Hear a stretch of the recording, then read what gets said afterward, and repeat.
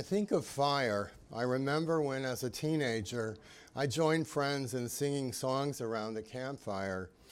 Michael, row your boat ashore, where have all the flowers gone? And if you miss the train I'm on, you will know that I am gone. Lord, I'm 500 miles from my home. I recall as a freshman in college dancing under psychedelic flashing lights to the Doors, "Come on, baby, light my fire." And years later, dancing and sweating under a glitter ball to "I'm your Venus, I'm your fire at your desire." Fire illuminates the darkness and heats our food. In ancient times, women ruled the hearth, a cauldron placed over a central fire that heated the house and cooked the food. The hearth fire was considered sacred and was very rarely extinguished. While for Thales, an ancient Greek philosopher, water was the fundamental principle of life. For Anaximenes, it was air. For Empedocles, earth. But for Heraclitus, the animating energy of the universe was fire. For Zeno of Citium, the founder of Stoic philosophy, fire and air, when they came together, produced the pneuma, the life energy of the universe. So precious was fire to the Greeks that Prometheus stole it from the gods. Apollo, god of the sun, is the embodiment of purifying fire. In the 10th century CE, farmers still knew that because laurel is sacred to Apollo and, quote, has a great deal of fire in it, it would keep away demonic spirits who might damage crops. On New Year's, Greeks lit candles and torches in honor of Hestia, goddess of the hearth, emulating the goddess as she searched for her daughter. Even the ancient cake that became our birthday cake began as a symbolic circle of fire, as the amphiphon, the shining all-round cake, signifying the moon and offered to goddesses Artemis and Hecate. Many ancient peoples revered fire as a sacred element or deity, as with the Hawaiian goddess Pele, who dances in the volcano. Among the Celts, fire was sacred to the goddess Bridget, who's said to have been born in a pillar of fire. And Celtic priestesses were called daughters of fire. Among Germanics, Thor embodies lightning, the fire from heaven. At the spring equinox in Germany, fires were lit on mountaintops to celebrate the triumph of spring over winter and to honor the goddess Ostara, whose name was appropriated for Easter. Fire dwells within the Rutsingamen, the magical necklace of the goddess Freya, created for her by the dwarves. And Russians revere a bird made of fire, immortalized by the musician Stravinsky in The Firebird. On May Eve at midsummer and at harvest time, torches were lit and celebrants leapt over bonfires. My Lithuanian ancestors honored Gabija, goddess of the hearth, with simple offerings of bread and water, praying to her each evening, "Holy Gabija, live with us in peace," so that she would not burn down their house.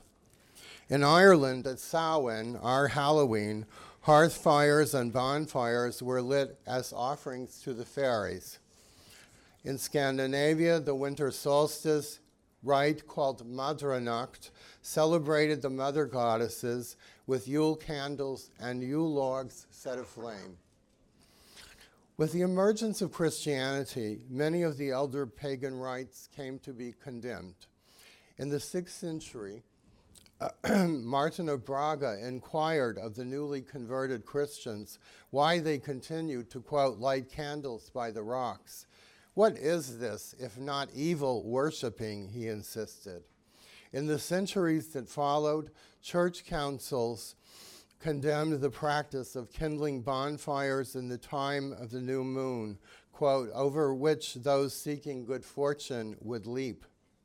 During the Middle Ages, Christian authorities in Greece, Ukraine, Lithuania, and elsewhere continued to rail against the kindling of bonfires. In 1633, the English Puritan William Prynne condemned bonfires as idolatrous pagan rites.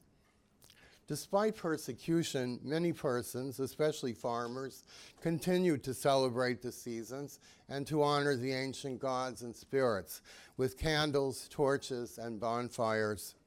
At midsummer in 16th century France, ribboned wheels called les roues de fortune, wheels of the goddess Fortuna, were set on fire and rolled down hills.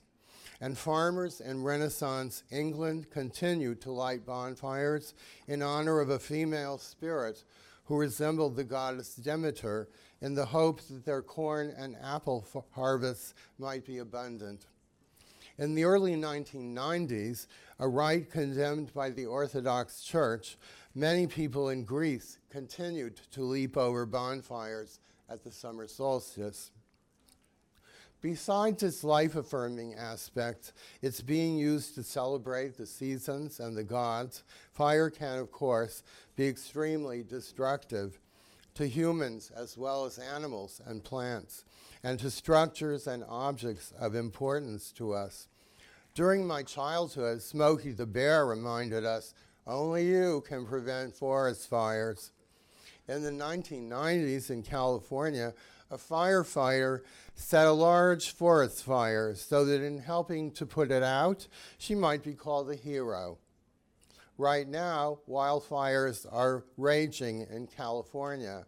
For a time, our daughter and her family had to evacuate their home.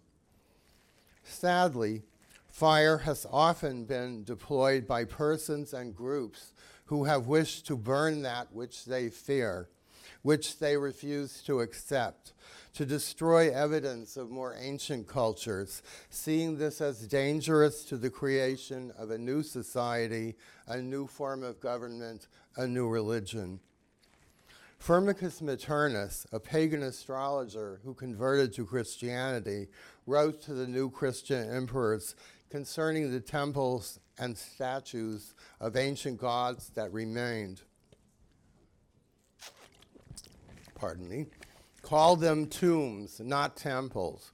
Let the fire melt them down. Sacred texts of papyrus and early books were among the first items to be cast into the flames. St. Paul, when he visited the pagan city of Ephesus, encouraged the worshippers of the goddess Diana to burn works sacred to her.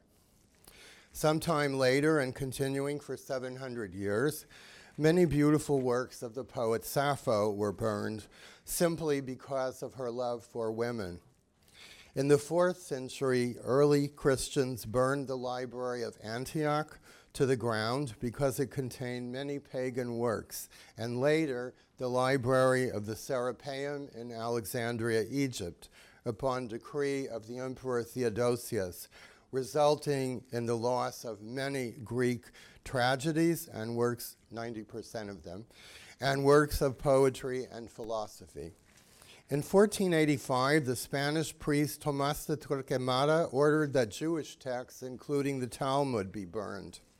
Also in the 15th century, the priests of Savonarolas, quote, bonfires of the vanities, destroyed decks of cards, musical instruments, wigs, veils, powders, mirrors, perfumes, dolls, paintings by Botticelli, and books, including works by Plato, Ovid, and Dante. In 1562, Father Diego de Landa supervised the burning of the sacred texts of the Mayas, not only because they were pagan, but also because when there were no codices left, then the Spanish could report that the Mayas were illiterate. The tradition of book burning shifted for a time to right-wing political groups, particularly the Nazis, who in 1933 burned 20,000 books held by the Institute for Sexual Wissenschaft, including many LGBTQ texts, as well as writings by Bertolt Brecht, Albert Einstein, Ernest Hemingway, Helen Keller, Thomas Mann, Karl Marx, and H.G. Wells. In 1953, Ray Bradbury, sickened by this action, published the dystopian novel Fahrenheit 451, in which firemen burn books, quote, for the good of humanity. Some of my cousins have gleefully told me of burning copies of Harry Potter books on exceedingly hot days in Arizona. Very recently, on Wednesday, October 8th of this year, students at Georgia Southern University burned copies of Janine Capot-Cruce's novel, Make Your Home Among Strangers, while she was speaking on campus, because it centers on a, quote, first-generation Cuban-American woman struggling to navigate a mostly white elite college. Some wondered why the books were not burning faster. Fire has also destroyed the lives of hundreds of thousands, indeed millions of persons, many of whom have been burned to death by secular authorities serving the church. As the 19th century German Jewish poet and playwright Heinrich Heine wrote in his 1821 play Almansor, where they burn books, they will also ultimately burn people.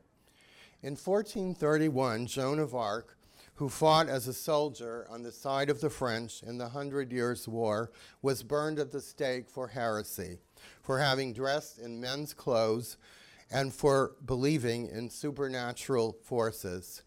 She is now a saint.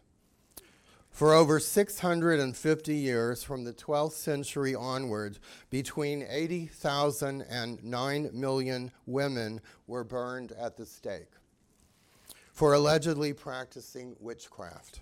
Most were healers and midwives. Some worshipped the goddess Diana. Petronia de Meath of Ireland, Rebecca Lemp of Germany, Anna Eriksdotter of Sweden, and so many others died in the flames. When I hear Alicia Keys singing her compelling lyric, "This Girl is on Fire," I cannot help but think of that other time when this lyric was not symbolic of feminist empowerment. For more than 300 years, from 1212 onward, men whom we would now call gay or bisexual were burned at the stake. On February 17, 1600, the philosopher, mathematician, and cosmological scientist Giordano Bruno was led to the Campo de' Fiori, the Field of Flowers, in Rome, for believing in the possibility of many worlds, where his body was set aflame and his ashes were given to the winds. Fire, as a force of nature, warms us, cooks our food, and illuminates the darkness. But it can also ravage forests, destroy our homes, our places of business and worship, and take the lives of a myriad humans and animals. Fire has been used to honor the divine and to celebrate the seasons, but it has also been used to eradicate ancient cultures and religions and to murder those deemed too different to survive. This night, we return fire to its sacred role, to honor the divine throughout the world, a myriad lamps to wise and beautiful Lakshmi, menorahs that recall the miracle of Hanukkah, Orisha Aganju, whose sword is made of fire, the eternal flame of Zoroaster's faith, among the jinn, the blessed who are born of fire. The ecstatic dance of Sufis proclaims the fire of love. Memory beckons me to 1980. We are dancing with others on Red Rock, high above San Francisco's Castro district. The Jewish witch Starhawk, whose spiral dance now attracts several thousand each Halloween, has come to join us. Charlie Murphy, now gone, begins to sing his song, The Burning Times. In the cool of the evening, they used to gather. In the center often stood a woman, one of the many we call the witches, the healers and the teachers of the wisdom of the earth. Then the Pope declared an inquisition. It was a war against the women whose power they feared. Forgive my voice. We have returned. Unfortunately, so have they. This night, my friend Gloria Ansaldúa lights novenas to the Virgin of Guadalupe, who was once Tonantzin, and to Santa Teresa of Avila. She burns copal incense to her ancestral gods, Xochiquetzal, Xochipilli, Tlazolteotl, and Coatlicue, breathing in the sweet, pure incense as it crackles on the sputtering, fiery charcoal. She, like shamans before her, interprets the signs in the swirling smoke. For Gloria, the Queen of Wands of the tarot deck, surrounded by flames, is the lady of erotic, spiritual, and political passion. Now Gloria herself has become an ancestor. The sizzling incense now burns for her. This night, years later, an indigo sky with clouds like puffs of smoke stretches above my comrades, David and myself, as we wind our way down the cliffs of Bolinas Reef to the sand, the Pacific sprinkling us with its subtly splashing waves, glittering as it reflects the stars. Some are dressed in t-shirts and jeans, others in robes that waft in the wind. Some carry candles, others torches, as we circle around the bonfire that crackles in the center. We cast incense of frankincense, rose, calamus, and myrrh into the flames, perfuming the salty air. We sing to the old ones, Isis Astarte Deanna, Hecate Demeter, Kali, Inanna. The most daring among us leap over the fire. She's been waiting, waiting. She's been waiting so long. She's been waiting for her children to remember to return. An hourglass of blue light appears above us.